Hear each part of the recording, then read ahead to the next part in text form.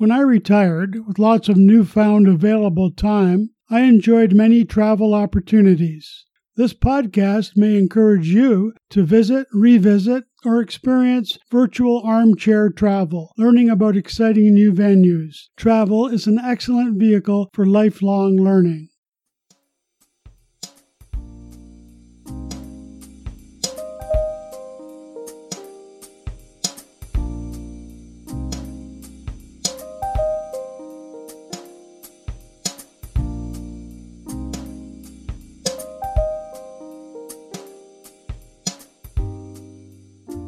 Welcome to the What Travel Writers Say podcast. I'm Mike Keenan, your host, and today we examine Israel. When I told my friends that I was invited on a press trip to Israel, many expressed caution.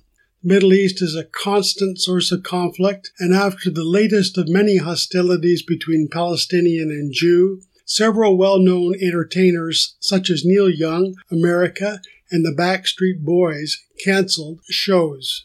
In reality, I relish Israel, particularly Jerusalem, the celebrated epicenter of three major monotheistic religions, and where the Bible literally replaces commercial guidebooks.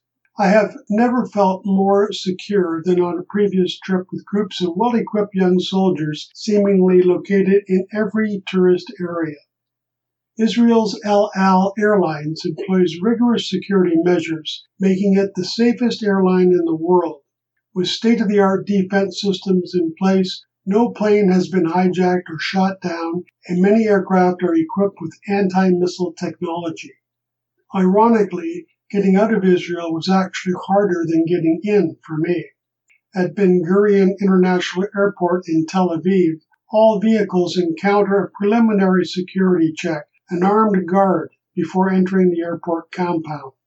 Armed security personnel are stationed at the terminal entrances. They keep a close watch on all who enter, and plainclothes armed personnel patrol the area with hidden surveillance cameras operating continuously. The screening area inside is surrounded by blast-proof glass that can handle a detonation of up to 100 kilos of plastic explosive. Accordingly, in an emergency, only a few dozen people need to be removed to a safer point a few meters away. If a screener spots a suspect bag, he or she is trained to place it in a blast-proof box. The bomb squad then wheels away the box for further investigation. On either end, you must arrive at the terminal 3 hours before your flight. The detailed security procedures can be time-consuming. Departing passengers are questioned by security agents even before arriving at the actual check-in desk. This interview may last as little as a minute or as long as an hour if a passenger is selected for additional screening. Luggage and body searches may be conducted. After the search, your bags are screened by an X-ray machine before you proceed to the check-in counter. On the return, my bag was opened because I had packed a hardcover book, and the X-ray machine didn't like its shape. There was no removal of shoes or belts, but you had best not appear anxious when interviewed. At Toronto's Pearson International Airport, just outside the El Al Israeli check-in area, two hefty policemen equipped with equally bulky guns stand at the ready. I check in with a lady clerk who passes me off to Levy, a tall man who introduces himself as head of security. I am impressed by my apparent VIP status, but wonder if it's in a negative context. He photocopies my passport. I show him my itinerary from Israel's Ministry of Tourism. Levy's main concern is, who packed my bags? Were they ever out of my sight? And is there anything inside, such as a gift that resembles a weapon? At this check-in area, I'm provided with a bag of gifts from Israel's Toronto Tourism Office. I recycle a toy plane and a teddy bear, causing an appreciative passing child to exhibit a huge smile. Just wait until you go through security, I think to myself. Later on, at the actual boarding area, we pass through the same security personnel who check passports a second time. They ask me for a second proof of who I am and seem somewhat concerned. They ask if I have dual citizenship. and another passport. Later, I discovered that my passport picture was relatively dark. I noticed that even the duty-free materials are X-rayed before allowed on board. Unlike previous trips in both New York City and Tel Aviv, here in Toronto they do not X-ray my carry-on bag. Finally, I board the plane. It's a long flight at 10.5 hours, flown by a retiring El Al pilot. His last flight with his wife for company, and a silly paranoia sets in after the PA announcement. I worry that he might want to go out with a bang. At 4 a.m., plus 7 hours difference from Toronto, we arrive at Ben Gurion International Airport, named after the primary founder and the first Prime Minister of Israel. I am whisked through customs by a young lad named Gar, who is studying law. Davy, my driver, takes me to Jerusalem, and we enjoy a spirited conversation along the way. As a courtesy, he drives by the residence of Benjamin Netanyahu, head of the Likud party and Israel's current prime minister. I soon arrive at the Inbal Hotel. Wow! It's lavish, snazzy, and in a perfect location near the old town. I have several hours before my companions arrive, 2 New York writers, and the front desk clerk suggests a walk to the nearby train depot. It has been converted to eateries, shops, and an entertainment venue, which I do explore and then head northwest to discover an attractive park donated by 2 Montrealers, the Bloomfields. This lush park is a great place to view the eastern wall of the old city, stretching parallel to its long border. You can saunter in elegant surroundings with sculptures gracing the way, undisturbed by crowds. A very peaceful setting. I walked close to 3 hours, then back to Inbal to wait for my travel companions. Patricia Schultz of 1,000 Places to See Before You Die fame, and Greg Salisbury, editor of 2 Philadelphia travel magazines. On our first evening in Jerusalem, we dine at Joy Meat Inn, a restaurant in Mamilla, a neighborhood just outside the Old City and west of the Jaffa Gate. Between 1948 to 67, Mamilla was situated along the armistice line between the Israeli and Jordanian-held sectors. Many buildings were destroyed by Jordanian shelling. Designed by Canadian architect Moshe Safdie, the Mamilla Mall opened in 2007. Safdie is identified most with Habitat, a pavilion designed for Expo 67, the World's Fair in Montreal, Quebec, which paved the way for his international career. The restaurant is intimate and inviting. We start with typical Middle Eastern tapas, fantastic bread, red beets, lentils, various types of hummus, baba ganoush, roasted eggplant and garlic dip, eggplant yogurt dip, goat cheese, and fire-roasted pepper dip, ayman bayadi, Middle Eastern ratatouille, olive tapenade, and roasted peppers and eggplant. Wow, a meal in itself. But fresh salmon with savory red wine are aided to a wonderful dining experience.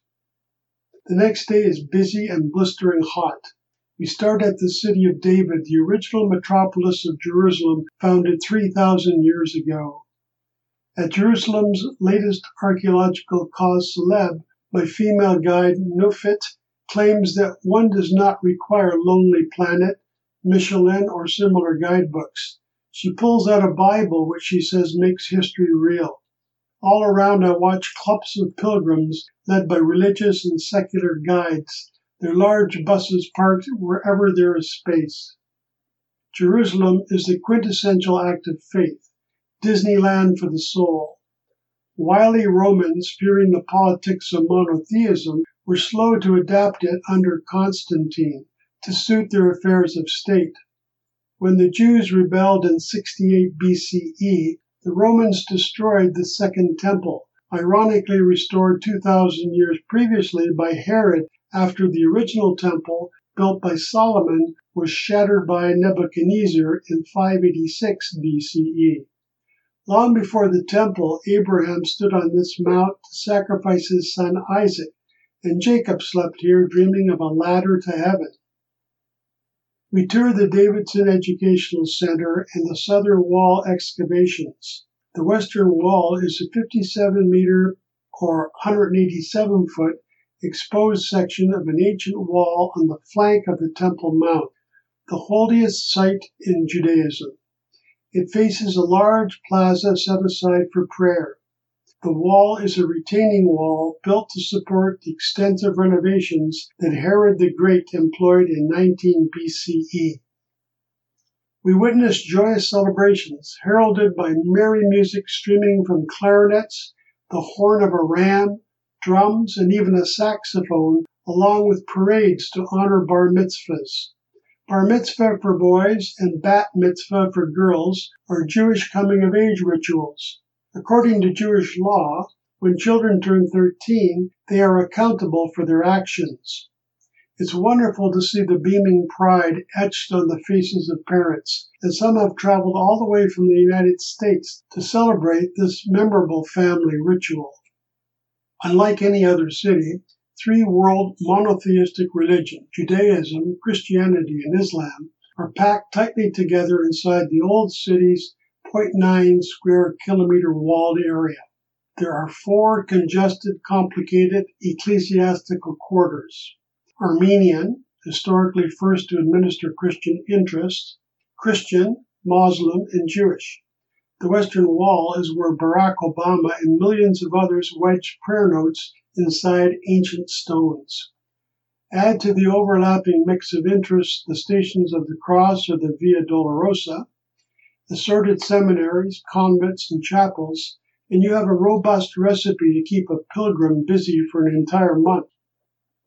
Turf wars erupted from the beginning as successive Babylonian, Persian, Greek, Byzantine, Roman, Muslim, Crusader, Mameluke, Ottoman, and British interests struggled for control of this prized city.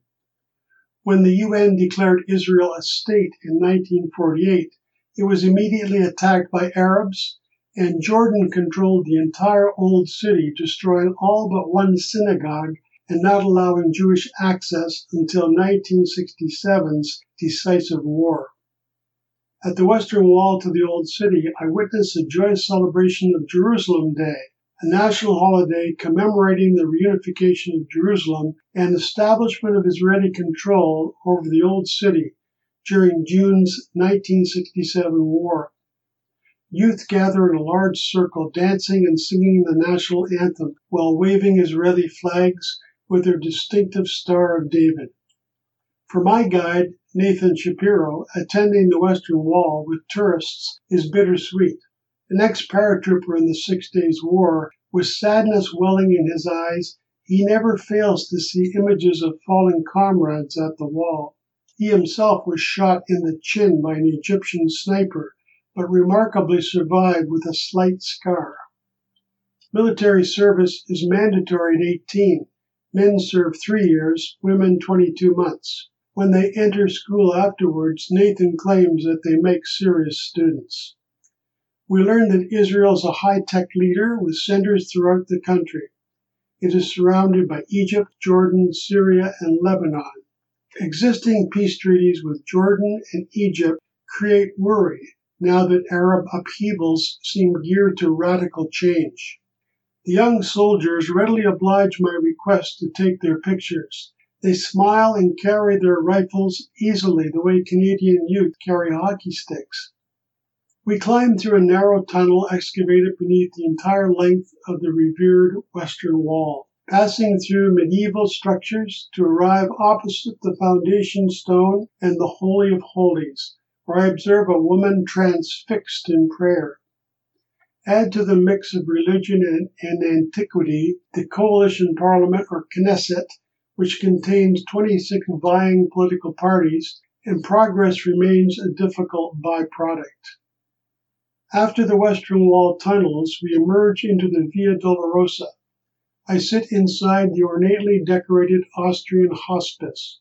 The music director of the Israeli opera, Dan Edinger, introduces a group of singers and musicians who perform arias and duets from 3 Cleopatra operas.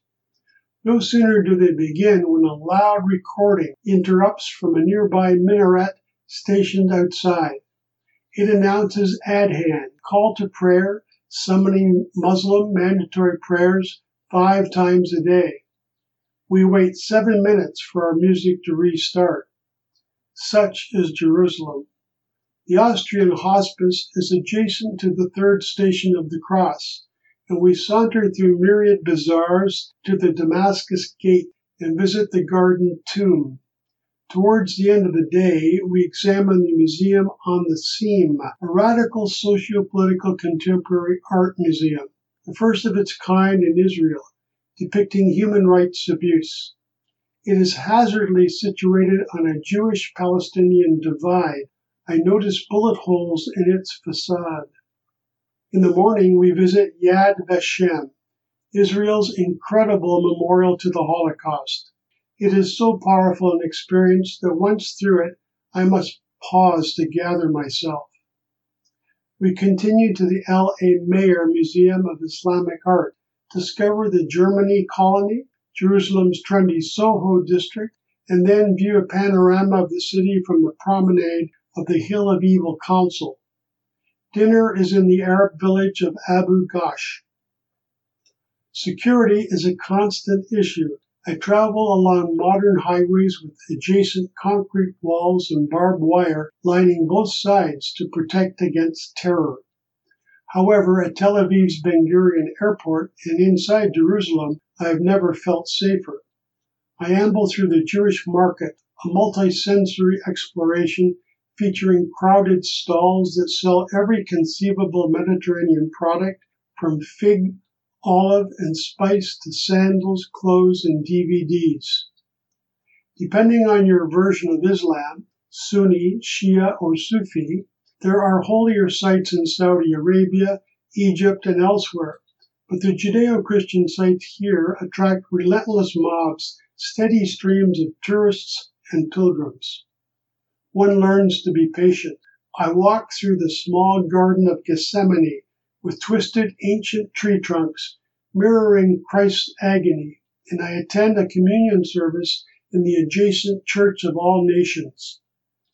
In the Church of the Holy Sepulchre, prostrated pilgrims kiss the slab where Christ's dead body was washed and prepared for burial. At the Mount of Olives, I observe a Jewish cemetery crammed with 150,000 graves that line the hills. In the distance is the road where Jesus entered the city on Palm Sunday. Before the trip, I attended a superb performance of Jesus Christ Superstar at the Stratford Shakespeare Festival. Here, the actors are real: Herod, Pontius Pilate, Christ, and his apostles. The church sits where Peter denied Christ 3 times, as well as Mary Magdalene, honored by the Russian Orthodox Church, and countless others.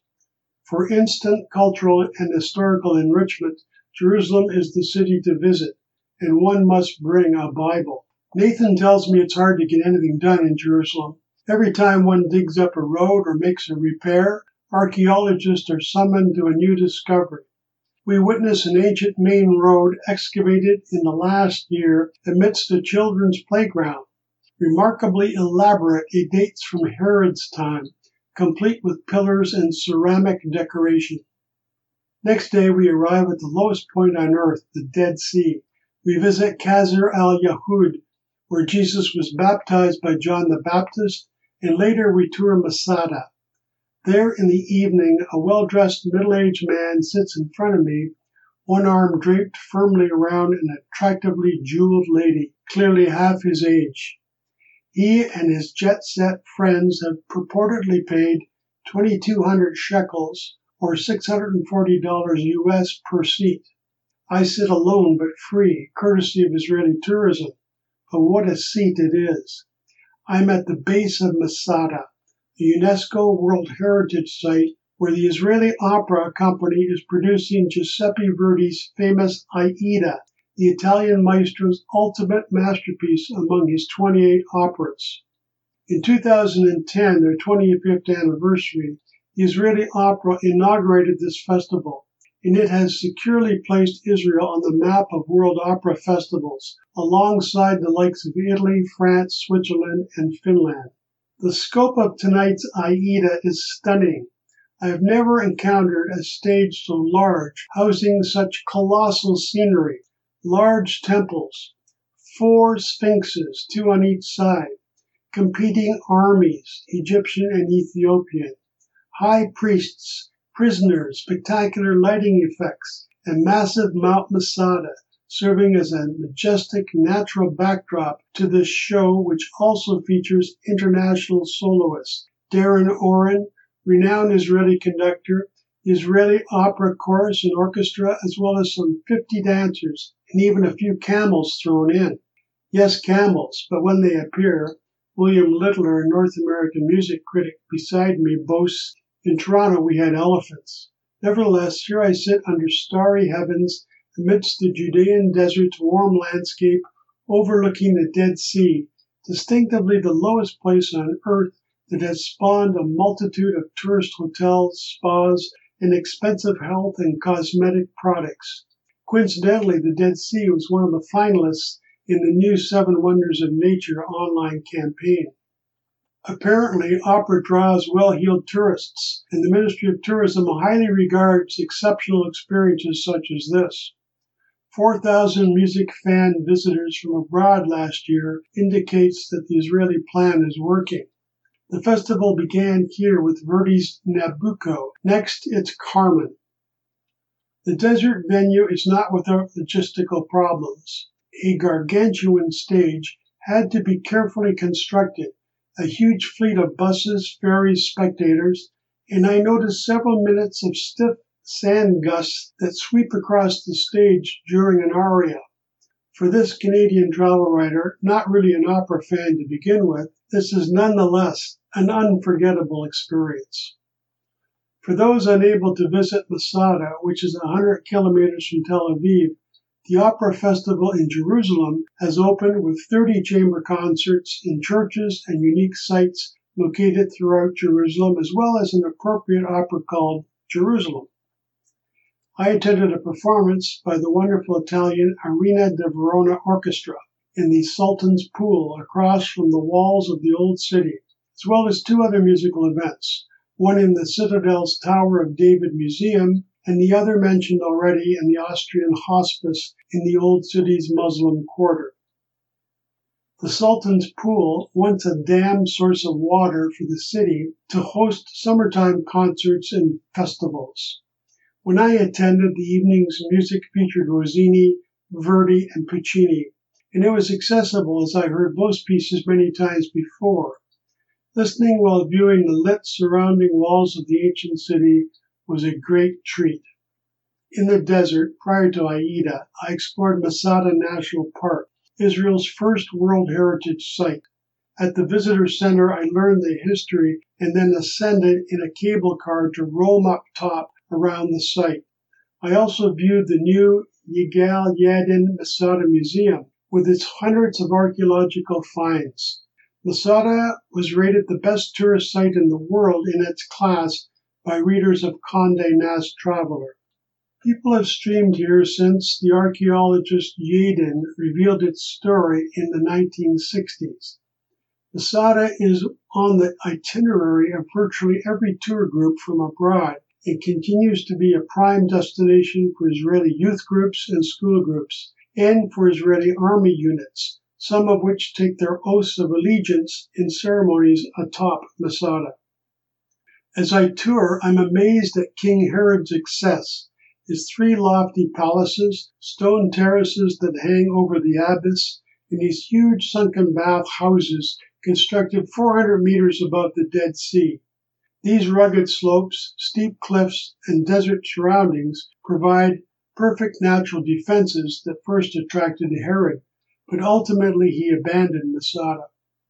Rebels from Jerusalem sought it out and took it over, leaving behind their simple possessions. The great chambers of Herod's palaces became command posts and public buildings. A building next to the northern wall, a stable in Herod's day, became a synagogue, one of the earliest synagogues ever discovered in use while the temple still stood. The remains of the Roman siege system can be seen around Masada's base, among the most complete remains of Roman siege works anywhere in the world. With the Jewish zealots holding out for 3 years, the Romans finally constructed a long, sloping path to climb to the top. The night before their defeat, Jewish leaders decided that they would rather commit suicide than succumb. I will always remember the remnant shards of clay that they used to draw lots to determine who would remain at the end to fall on his own sword after the other leaders had each perished, having sacrificed their own families. Standing at the top of the fortress gives me an eerie feeling. Masada epitomizes the unremitting struggle of Jewish people for freedom from oppression, and who could remain unmoved at the sight of the remnants attesting to their bitter end? Aida doesn't end much better. The Ethiopian slave and her secret lover, the Egyptian military leader, suffer similar fates as the Jewish rebels. Afterwards, we continue through the Negev desert to the Ramon crater, in an exploration by jeep through jagged terrain and rocks of what is the world's largest geological crater. I jokingly ask our young driver how many flat tires per year. He proudly pats his Land Rover and replies, only 2. But at the very end, the number jumps to 3, and we are delayed 20 minutes. We dine and overnight at Mitzpe Ramon. Early in the morning, as we watch a group of trim cyclists prepare for a desert race, we head to Kibbutz Sde Boker, where Israel's founding father David Ben-Gurion retired, and where he is buried. We tour his living quarters and view memorabilia. An insomniac and a voracious reader, innumerable books are scattered everywhere, and I spot a photo of his purported hero, Mahatma Gandhi. Outside, there is a statue of Ben-Gurion performing a headstand, a daily exercise. Next, we visit the Carmi Avat Winery, where grapes are grown on terraces built 2 millennia ago by Nabateans, ancient traders. We drive on to Rehovot and visit the Bauhaus home of Chaim and Vera Weizmann. Weizmann was an architect of the Balfour Declaration, suggesting a national home for the Jews, and the first president of Israel. Finally, we arrive at Harrods, our Tel Aviv hotel in Israel's largest metropolis. In the morning, we visit the bustling Carmel and Levinsky markets, then stroll through trendy Neve Tzizik to ancient Jaffa with its eclectic flea market. We amble through the Jaffa Kasbah with its art galleries and shiny boutiques. The afternoon is leisurely for last-minute shopping and exploration, or simply a stroll on the beach promenade. After dinner, we transfer to Ben Gurion International Airport for a late evening check-in and a post-midnight departure from Israel. Israel's Ministry of Tourism had prepared me with these facts. There are 10 non-stop flights a day from North America. With 8 million Israelis, even though Israel is the Jewish state, 25% of Israelis are Christian and Muslim. There are more cell phones, bookstores, laptops, and museums per capita here than in any country. Israel is considered Silicon Valley East, the world's second largest creator of software and systems. The Green Revolution began in Israel a century ago, as more trees per acre than in any other country have been planted here since 1900. Israelis have used solar power for heating water for 60 years, and water-saving drip irrigation was invented here. Cherry tomatoes, too. Almost everyone speaks good English. Israel is considered part of the Francophone world because of the large number of French-speaking immigrants from North Africa. Because the Dead Sea is the lowest point on Earth, the sun's rays have an additional 1,200 feet to travel before they reach human skin, so you tend to tan, not to burn. The bottom line is that with its ancient history and charm, I would willingly return here in a minute. The food is amazing, and so are the people, despite the political strife. If you would like to read my published travel articles about Israel, check out my website, whattravelwriterssay.com.